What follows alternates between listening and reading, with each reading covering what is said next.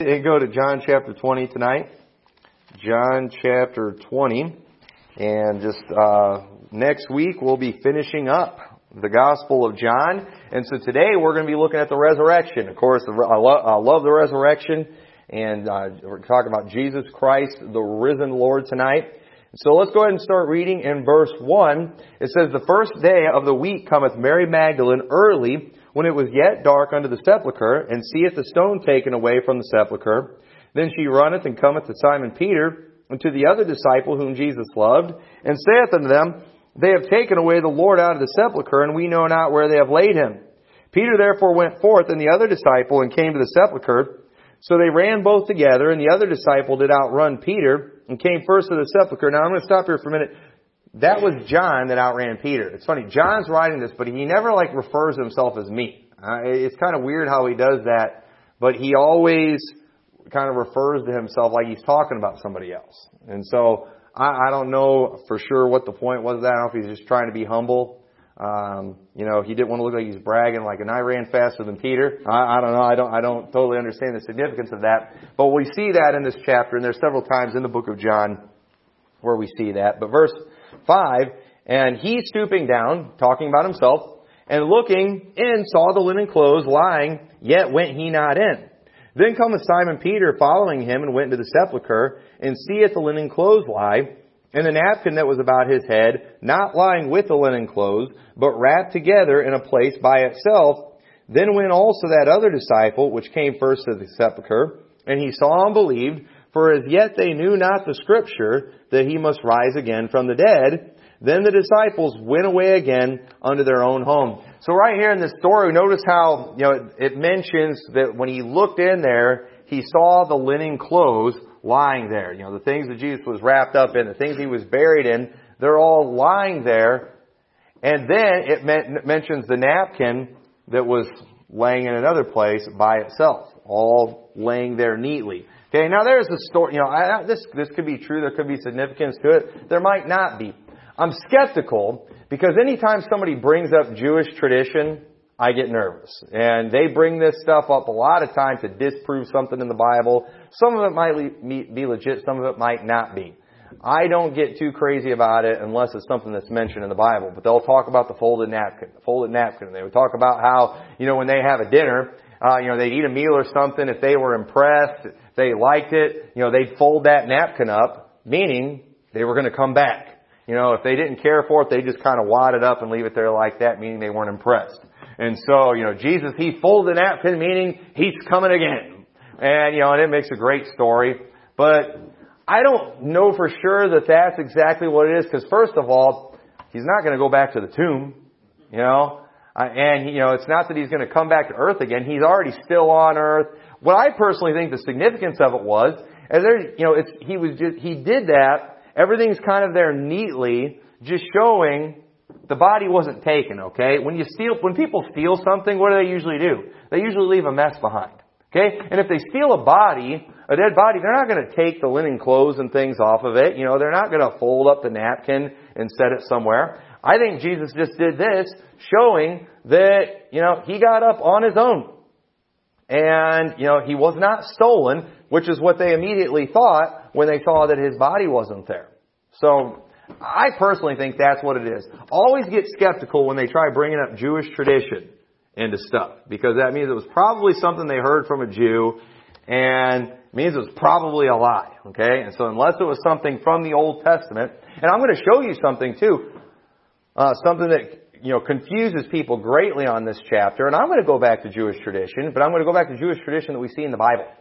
And so I think that is appropriate to do that. But going off of tradition, you see in some book somewhere, while the napkin thing makes a great story, it's a good camp meeting move, gets everybody fired up and riled up, let's not make too big a deal out of that, all right? Let's keep ourselves skeptical when it comes to Jewish tradition. But notice though, in this story, it mentions in verse 9, "For as yet they knew not the Scripture, that he must rise again from the dead." Okay? They didn't know the Scripture. Now, that's interesting because, it was obviously something that was prophesied.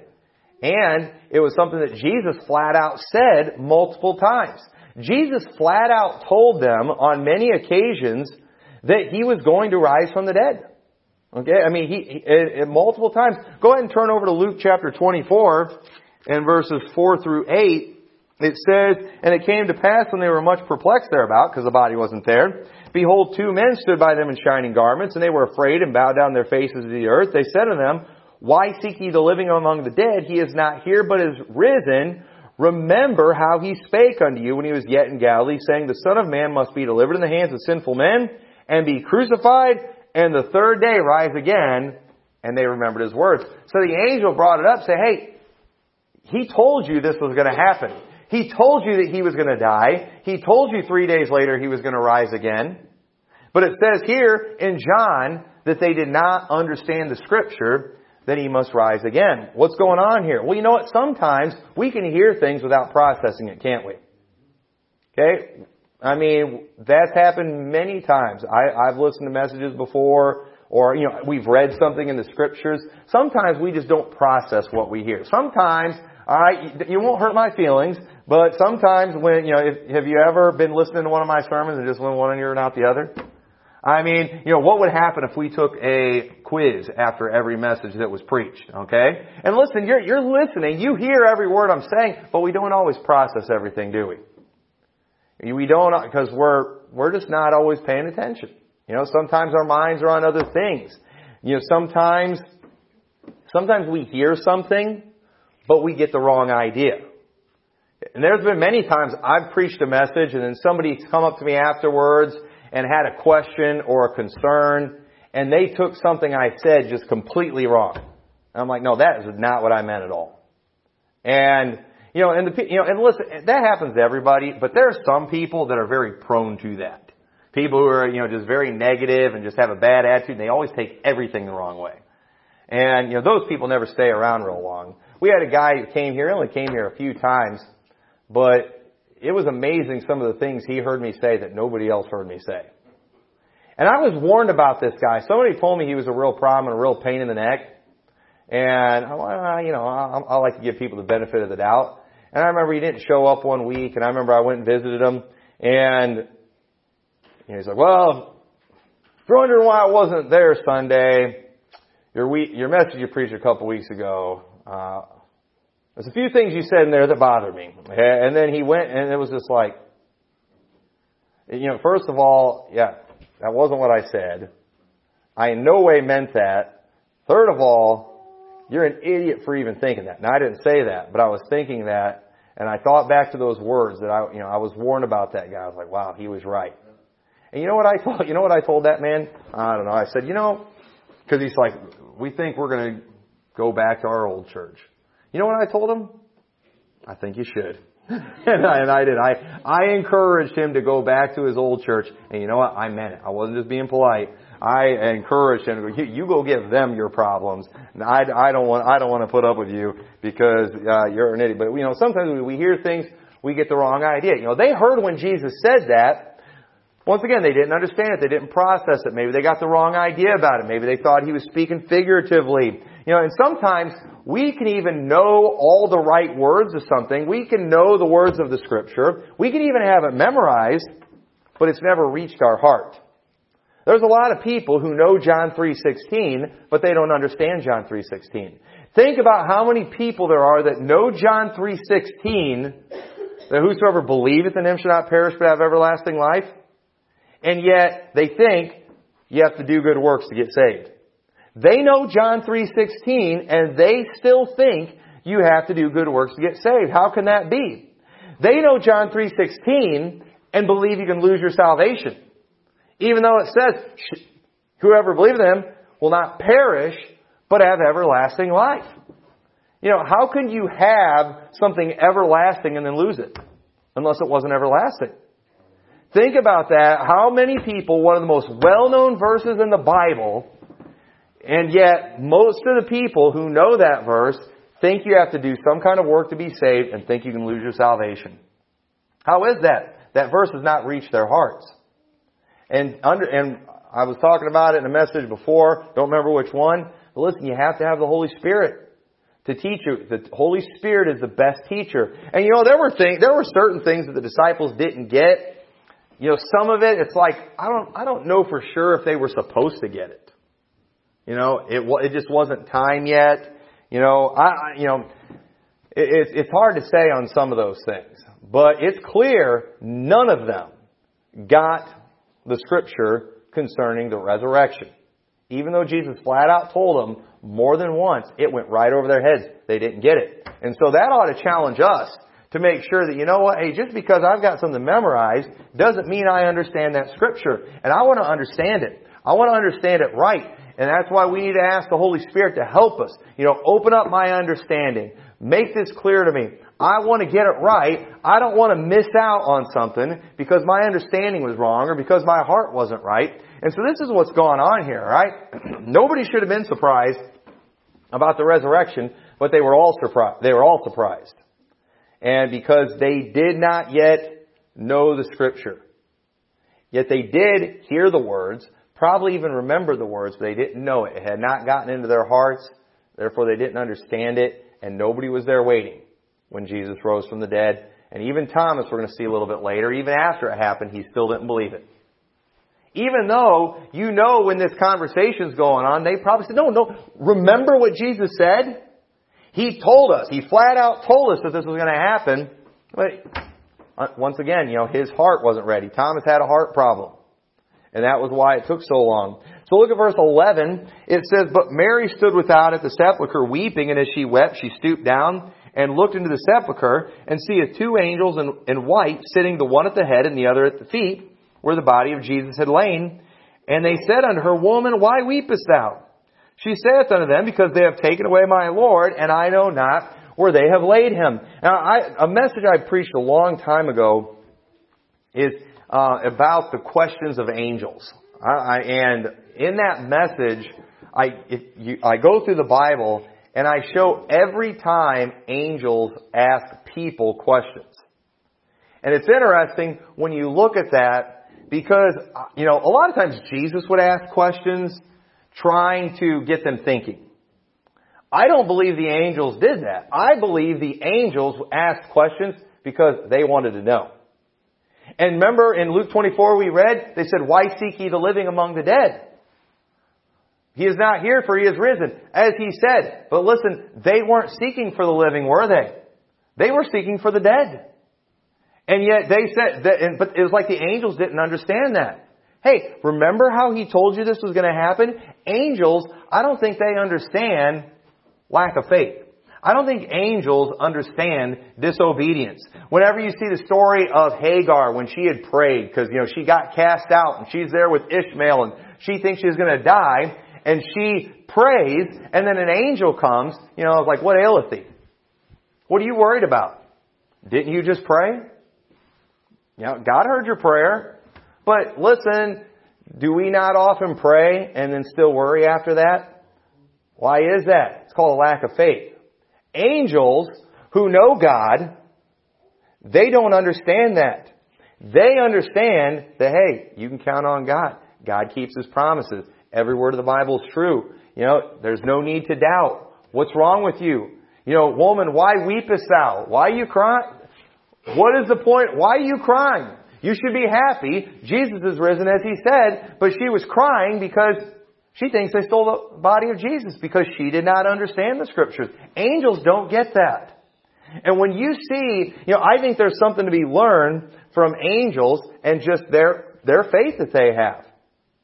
They don't get it. Remember after Jesus ascended into heaven, what was the last thing He tells them? "Go ye into all the world and preach the gospel to every creature." That's the last thing He tells them. And here they all are, and I totally get it, standing open mouth looking into the sky after Jesus ascends into heaven. That's exactly what I would have done. But what do the angels do? "Ye men of Galilee, why stand ye gazing into the heavens? This same Jesus was just taken from you is going to come back in like manner as ye have seen Him go into heaven. Hey, what are you all doing standing there with your mouths hanging open? Jesus just told you to go into all the world and preach the gospel." Angels don't understand why we don't obey right away. Angels obey. Remember that when Jesus talked about offending the little ones, and it talks about how the angels do always behold the face of the Father? What's that saying? When you offend a little child, those angels are looking at God, just waiting for Him to give the slightest nod to go take care of that person that offended a kid. And as soon as, all God's got to do is just give him a little nod or whatever, and boom, they're on it. That guy's toast. And angels don't understand lack of disobedience. So, it's an interesting thing. Anytime you see angels asking questions in the Bible, I think it's because they want to know the answers. They don't get it. They don't understand lack of faith. They don't understand why somebody wouldn't believe what Jesus said. They don't understand why somebody wouldn't obey Jesus. These angels, they're the ones who often carried out the judgment for people who disobeyed. They know what kind of punch they've had. They know what kind of damage they can do. And these people who have these angels have complete faith in God, knowing what kind of destruction He can do. They see all of us who won't listen to God, and they got to be thinking, these people are crazy. Why would they not obey God? There's something we can learn from that. Let's just trust God. Let's do what He says. So, but yeah, their questions, it was always coming up when people were doubting or they weren't completely obeying. They didn't understand that. So look at verse 14. And when she had thus said, she turned herself back and saw Jesus standing and knew not that it was Jesus. Jesus saith unto her, Woman, why weepest thou? Whom seekest thou? She, supposing Him to be the gardener, saith to Him, Sir, if thou have borne Him hence, tell me where thou hast laid Him, and I will take Him away. Jesus saith unto her, Mary. She turned and saith unto Him, Rabboni, which is to say, Master. Jesus saith unto her, Touch me not, for I am not yet ascended to my Father, but go to my brethren and say to them, I ascend unto my Father and your Father, and to my God and your God. Now, I want you to notice a few things in this passage. One that causes a lot of questions is, why did Jesus tell Mary not to touch Him? Okay. Now, He tells her here, don't touch me because I've not yet ascended to my Father. But then later, look at Luke 24:39. Luke chapter 24:39. Talking to His disciples, this is after this encounter with Mary. It says, Behold my hands and my feet, it is I myself, handle me, and see, for a spirit hath not flesh and bones, as you see me have. So Jesus tells Mary, you can't touch me. He tells the disciples, you can touch me. Now, how do we explain this, alright? Because this looks kind of sexist here, doesn't it? Alright, and all you women should be getting offended right now. If you're a typical American woman, how come the men can touch Jesus, but the women can't? And you know what? I've got an opinion on this. And you know what? I can't say this for sure this is it, because the Bible does not spell it out. The Bible does not tell us here why. I will say this. Alright, I've looked at some of the other theories that are out there, and it's funny the reaction some people get. There's one theory I heard out there by one guy that it has to do with this, priestly thing. There's a time of where they have to remain pure and nothing unclean can touch them. And Jesus was still in that time, but later on, when He's with the disciples, it was past that time, and they go back into all this stuff with the priest. And I think that's lame, because I believe it was the same day when He's telling the disciples to handle Him. And so I don't think that has anything to do with it. Another thing, if you look at other Bible versions, okay, all the other Bible versions, they say, the way they say it, and I don't have any of them in front of me, but they all say that, make it like, it says, let me find the verse here, see if I can remember how it says it. It says in verse 20, or verse 16, she turned herself unto Him and said, Rabboni, which is to say, Master. Jesus saith unto her, Touch me not.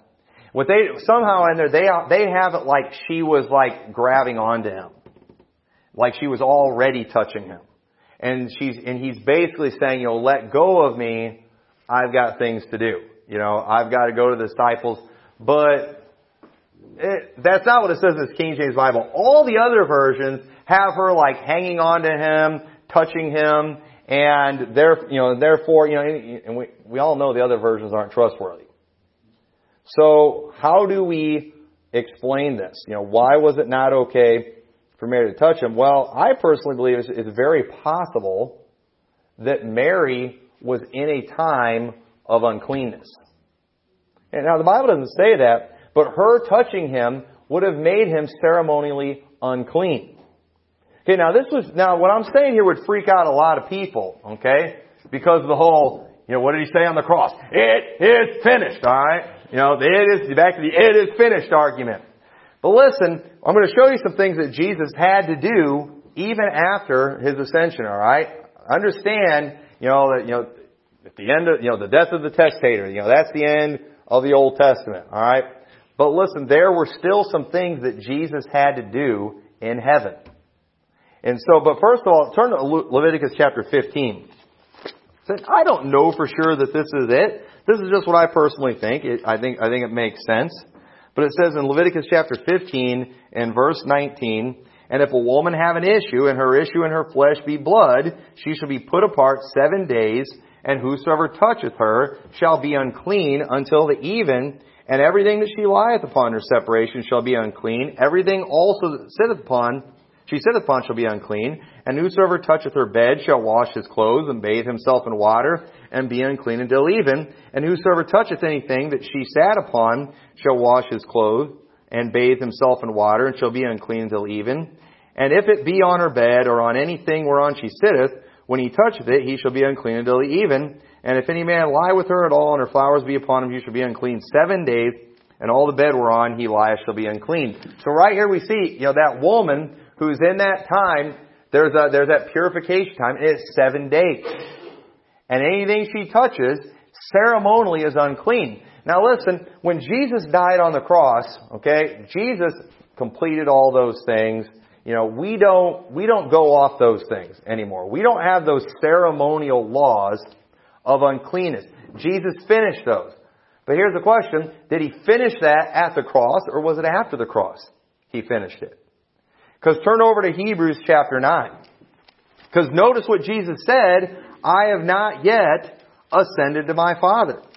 Okay, so there was a reason why she couldn't touch him. Jesus had not yet ascended to the Father. And it says in Hebrews 9 verse 11, but Christ being come and high priest of good things to come by a greater and more perfect tabernacle, not made with hands, that is to say, not of this building, neither by the blood of goats and calves, but by his own blood, he entered in once into the holy place, having obtained eternal redemption for us. Is that talking about the holy place of the temple on earth?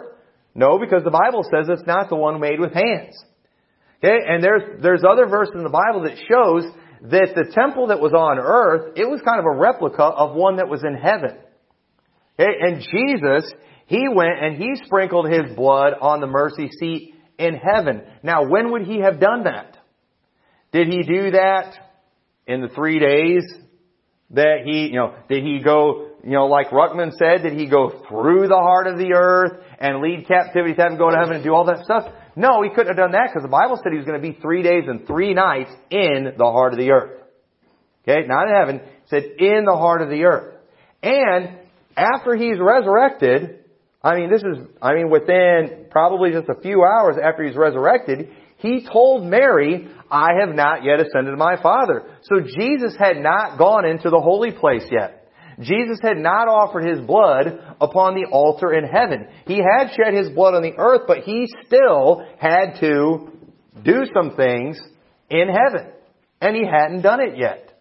And so Jesus needed to remain ceremonially clean. And so he could not, I believe that was why he couldn't be touched by Mary at that point. Jump down to verse 24 of Hebrews chapter 9. For Christ has not entered into the holy places made with hands, which are the figures of the true, but into heaven itself, now to appear in the presence of God for us. Not yet that he should offer himself often, as the high priest entereth into the holy place every year with the blood of others. For then must he often have suffered since the foundation of the world. But now once in the end of the world hath he appeared to put away sin by the sacrifice of himself. Alright, so these guys that go around screaming the "it is finished" argument, they forget about the fact that Jesus had to go and actually perform the duties of a high priest in the temple that's in heaven, and he did not do that until after the cross, after the resurrection, after his 40 days on earth, when he ascended and went to the Father in heaven. He went into the temple, and he went and he did those ceremonial things, and it was a one-time thing. Not like the high priest who had to do it every year. He did it one time, and he'll never have to do it again. And so, so when did the Old Testament end? When did all those ceremonial things end? Was it at the cross? Or was it after the ascension into heaven? And I think we have to say it was after the ascension into heaven, because of the fact Jesus told Mary, "Don't touch me not. I have not yet ascended to my Father." Jesus could not be ceremonially unclean. And so that would be why she couldn't touch him and the disciples could. That's my opinion. And, that's not a salvation issue. If somebody disagrees with that, I'm not mad at you. But that's the only thing I can figure out. And, I don't believe Jesus told her, "Touch me not," meaning, let go of me. I've got something to do. I think it was because she was not supposed to touch him. And you might think that's sexist, but you know what? Get over it, alright? That's just, I'm sorry. We're not going to change the Bible to make 21st century women, feel more comfortable. Alright? It just is what it is. So anyway, look at verse 18. I gotta get back to John chapter 20. Verse 18. It says, Mary Magdalene came and told the disciples that she had seen the Lord and that he had spoken these things unto her. Then the same day at evening, being the first day of the week, when the doors were shut, where the disciples were assembled, for fear of the Jews, came Jesus and stood in the midst and saith unto them, Peace be unto you. And when he had so said, he showed unto them his hands and his side. Then were the disciples glad when they saw the Lord. Now, a few things here is, you would think after the resurrection, the disciples would have been a little more bold. But what are they doing? They're having a meeting together and they've got the doors shut. Okay, remember those verses? I get all my messages, they all run together. I don't remember, but I was preaching one of my messages here just recently, and I'm talking about, what we've heard in secret, that declare on the housetops. We're very public with our message. We're very loud with our message. We're trying to get it out there. But what are these guys doing right now? They're acting like a bunch of Baptists. They're closing their doors. They're doing everything in private. Don't let anybody hear what's going on. Let's meet together out of obligation because it's what we're supposed to do, for fear of the Jews. But listen, they know now Jesus is resurrected from the dead. What are they scared of? What are they scared of? Because you would think after that, when you realize that Jesus has power over death, after they had seen him raise people from the dead, after Jesus raises himself from the dead, you would think they would be like, you know what? If I get killed, Jesus wants to raise me from the dead. I'm not going anywhere unless it's the will of God. You would think that would have got these guys so fired up, man. They'd have kicked the doors open and they'd have said, you know what? Let's have an open air meeting. We're meeting outside today. Let's go cause some trouble, man. Let's go, preach the gospel. Let's see if we can get somebody to try to kill us today. Let's see if it even works. Probably, you would think that's the kind of confidence they would have had, but no, they didn't. There they are, they're kind of hiding out. And Jesus, the Bible says, the doors were closed, and then all of a sudden he stood in the midst of them. Now that's pretty cool right there. Jesus has basically teleported, for lack of a better term, into the room. That's pretty neat. Especially since, too, this isn't a spirit, because he told him, remember, handle me, for a spirit hath not flesh and bone. Jesus had flesh and bone. Jesus even ate after the resurrection. He still had a physical body because He physically resurrected from the dead. And notice too how He shows them, those nail prints in His hands. He showed them His side. Why is He doing that? He's letting them know, I'm not a doppelganger. All right, I'm not just a look-alike. This is in fact me. And it's interesting, He left those there. I think He did that as an identifier. You don't walk around with a big hole in your hand and in your side.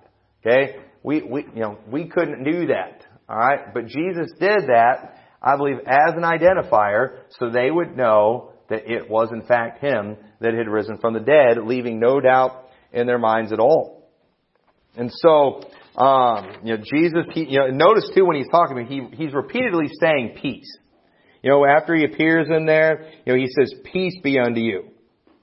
And later He says again, He keeps saying peace. You know why? Because they needed comfort.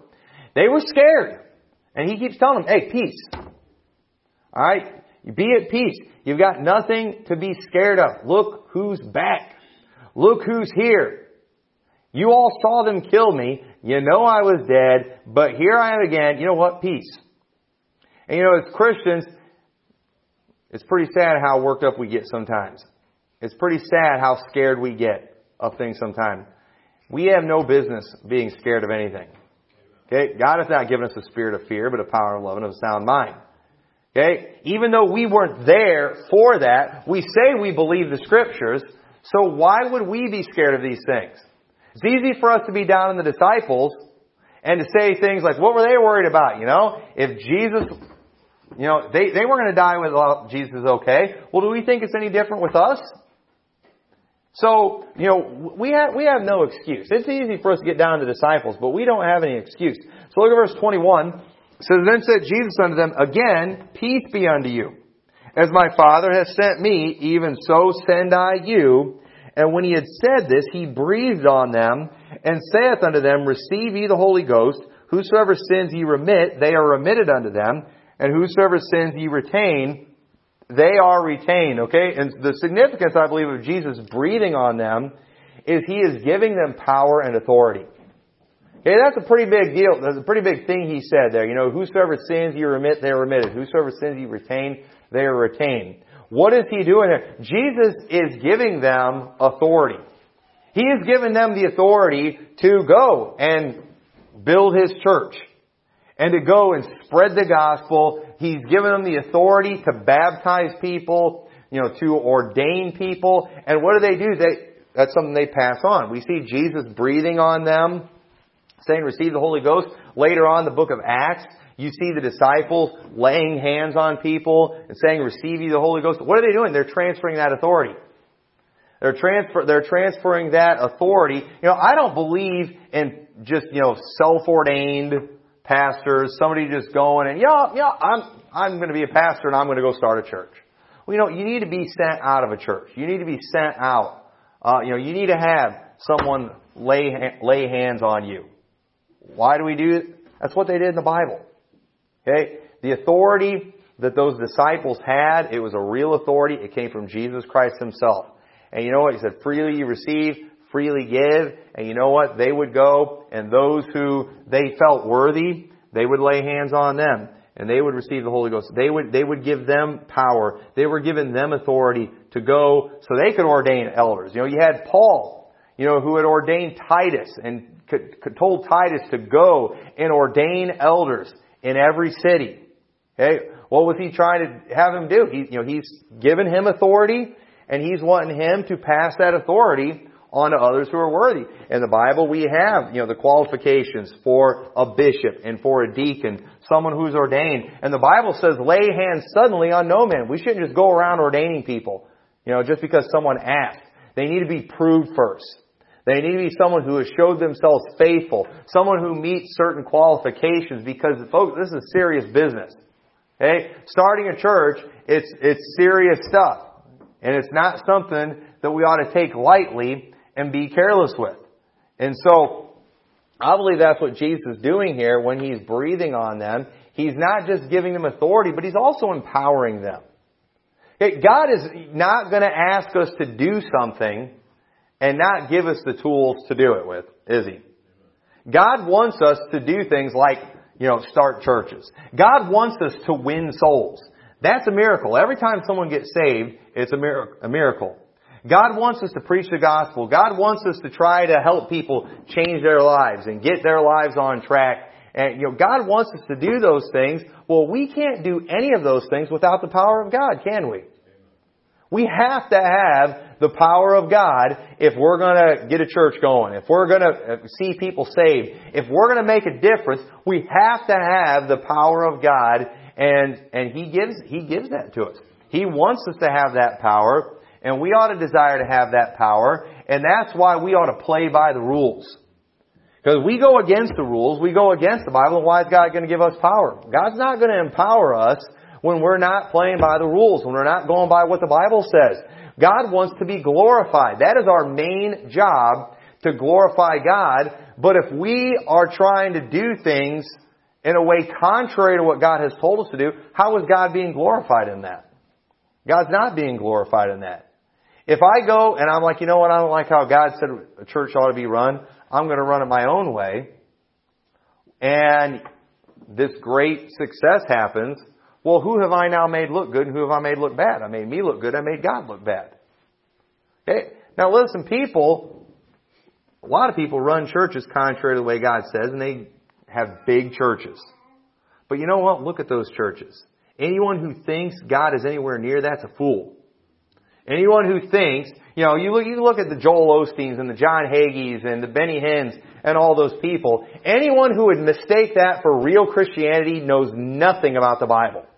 Anyone who would go to their church and watch these shows, anyone who would go to the Willow Creeks or whatever, and go into there and say, wow, glory to God for that, they don't know God. Alright? God is not glorified by that at all. And don't mistake what these people are doing for the power of God. If they have the power of God because they're filling up stadiums and stuff, then the Cubs are filled with the power of God. They sell out all the time. Okay? Listen, you put on a good show, people are going to come. That's just all there is to it. And speaking of the Cubs, it's not looking good. But you know what? It doesn't matter. They're down 3-0. I don't know if this game tonight's at Wrigley Field or not, but I promise you it's sold out. I guarantee you it's sold out. And you know what? Next year, even if the Cubs stink or in last place, they're still going to sell their games out all the time. You put on a good show, people are going to come. There's nothing to do with the power of God. And so people who think that, God's not sending a conflicting message like, why does God allow these churches to get so big? Isn't that kind of sending the wrong message?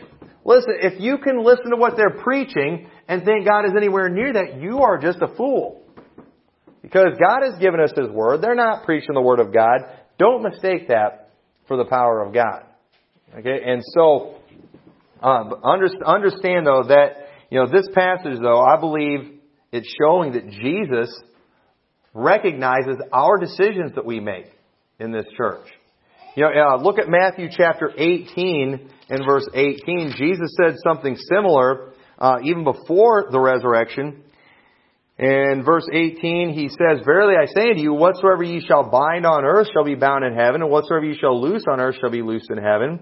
And again I say unto you, that if 2 of you shall agree on earth as touching anything that they shall ask, it shall be done for them of my Father which is in heaven. For where 2 or 3 are gathered in my name, there am I in the midst of them." Okay? Now, we often take that one verse right there, where 2 or 3 are gathered, there am I in the midst. As long as there's 2 or 3 gathered, God's there with. The presence of God is there. But what it's talking about when it's saying if 2 or 3 are gathered in my name, there in my midst, it's showing that whenever a decision is being made, okay, whenever decisions are being made in the church, if 2 or 3 are gathered in the name of God, He's in the midst. What does that mean? It means He is in agreement with what we're doing.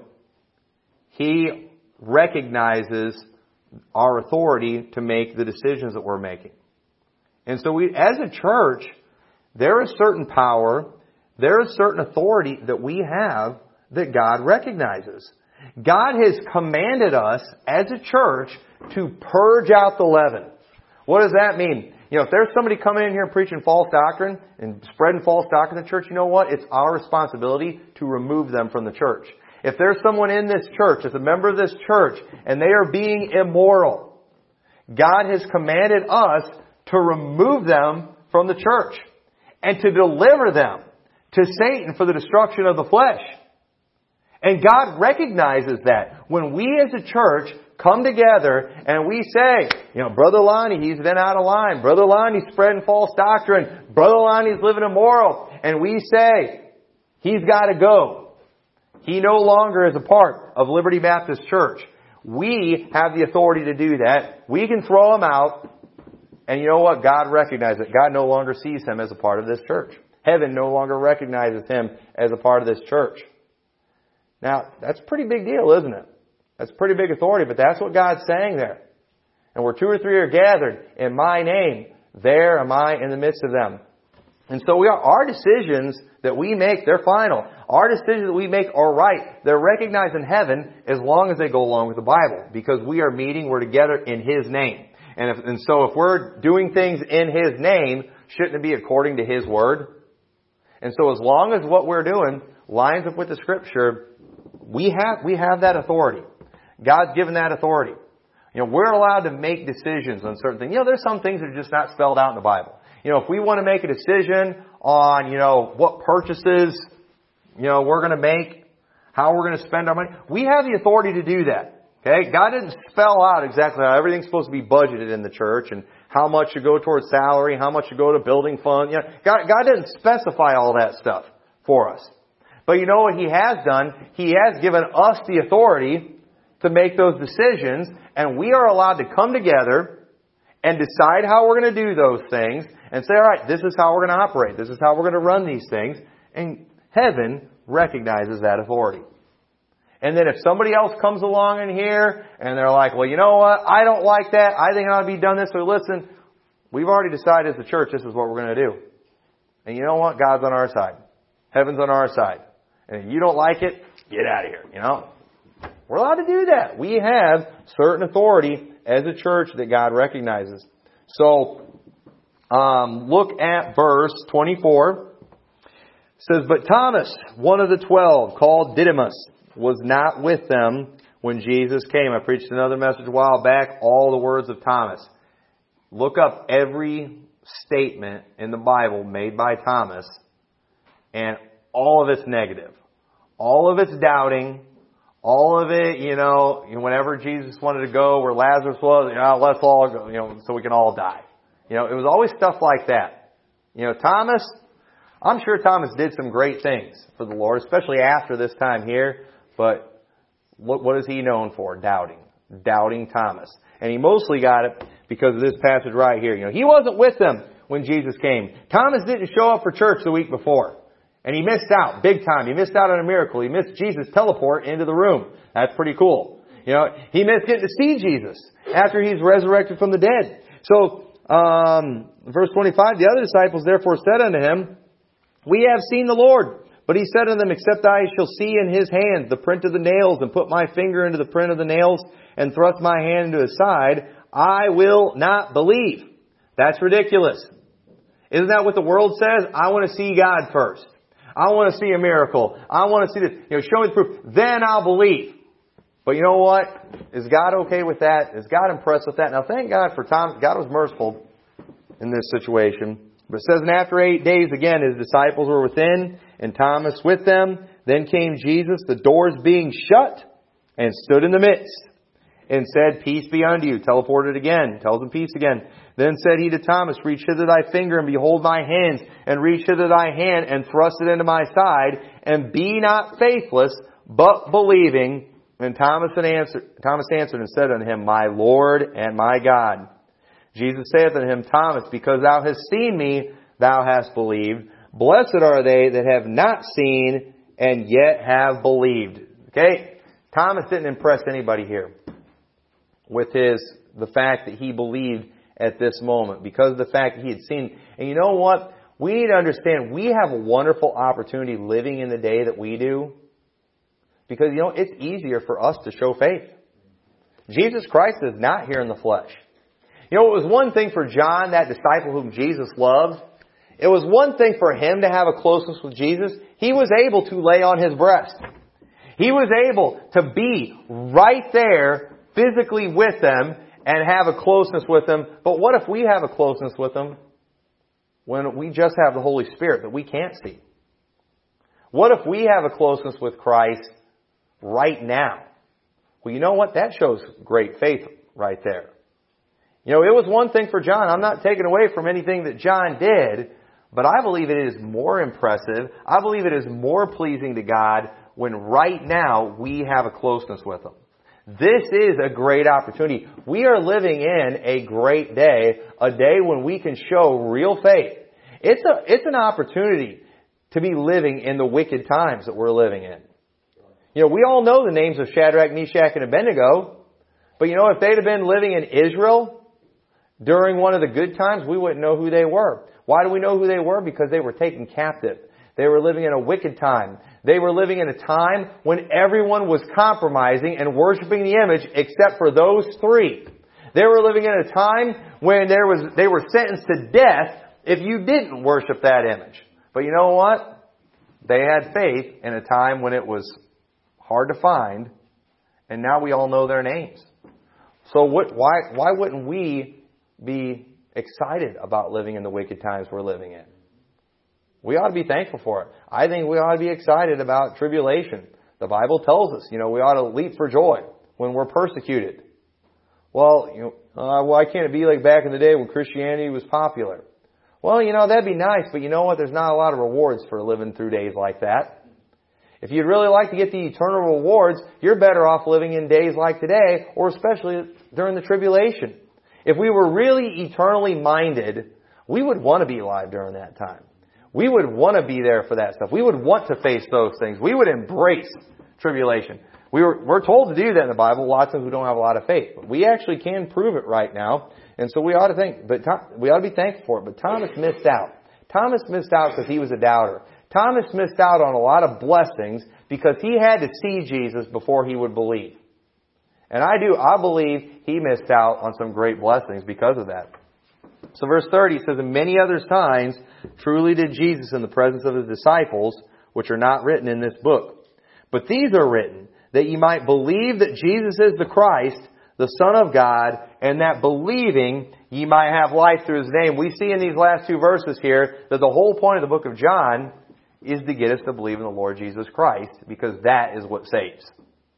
That is how you get saved. Believe in the Lord Jesus Christ, and thou shalt be saved. I'm writing you these things so you will believe, and that by believing you might have life through His name. That's what John's all about. That's why we like to give people John and Romans and things like that. John's one of the best books that you can give to someone who's lost or a new convert or something, because these people need to read John so they will believe. So they'll believe these stories. Oh, well, that's pretty far-fetched stuff. Well, listen, if they don't believe, they're not going to get saved. We can't make anybody believe something. We can't change things. I think the best thing we can do for them is just give them what the Bible says. Tell them to read the book of John. If they believe it, they'll be saved. If they don't believe it, they won't get saved. And, it's not up to us to force people to get. We can't do it. We can only give the message and pray that it takes hold. And it will with some, it won't with others. And it's just up to us to spread it around. So the story of Thomas, it's a reminder to us that, just because we're saved, just because we believe in the Lord Jesus Christ, it doesn't mean we've arrived. It's easy for us to get frustrated with those who won't get saved. Why won't they believe? It's so simple. But we need to remember that even though we're saved, we often don't believe the promises that God gave us. And I wonder if all of us would be better soul winners if we just had a little more faith. And we do. We get all that. Why won't they believe? Why won't they believe? Well, you know what? Why won't you believe that God keeps His promises? Why won't you believe He's going to answer that prayer that you prayed? Why don't you believe those things? And maybe if we were more believing in our own personal lives and had more faith, I believe we would be more convincing when we're giving people the gospel. I believe we would be more effective in our soul winning. If you want to be a good soul winner, I don't think it's so much about how polished your presentation is. I think it's about how much faith you have, how much you believe God. Good luck. You might have believed enough to get saved. Okay? You might have had that little bit of faith, but it was enough, and it got you saved. But you know what? How are you going to get other people to believe in a God that you hardly believe in yourself, that you're constantly doubting? I don't know this, but I think, I wouldn't be surprised if before this point, Thomas was one of the worst soul winners Jesus had. I don't know if him and Judas ever went out together. They probably got nothing done. But I mean, they were probably the worst team. I don't know who Thomas usually worked with, but I wonder if that's our problem sometimes. We're saved, but we're not increasing our faith. We don't even really believe that those people we give the gospel to are going to get saved. Well, if you don't believe it, what makes you think they're going to believe it? We just need to. That's why we have the book of John, so we will believe. And so we can trust Him. And it's the same thing 1 John. These things have I written unto you. That believe, that ye may know that ye have eternal life, and that believing you might have life through His name. 1 John is written for two purposes. It's written for saved people, so they can know that they're saved, so that it will increase their faith. And in case someone's not saved, it will help cause them to believe, so they can be saved. So, Jesus Christ, our risen Lord. Great story there. Let's learn from these things. Let's trust His Word. Let's have faith. Learn from the angels. They don't understand unbelief. They don't understand doubting. Learn from Thomas's mistake. Let's just trust the Word of God. If it says it, just go ahead and believe it. Don't correct it. Don't change it. Just believe it. So with that, let's all stand together.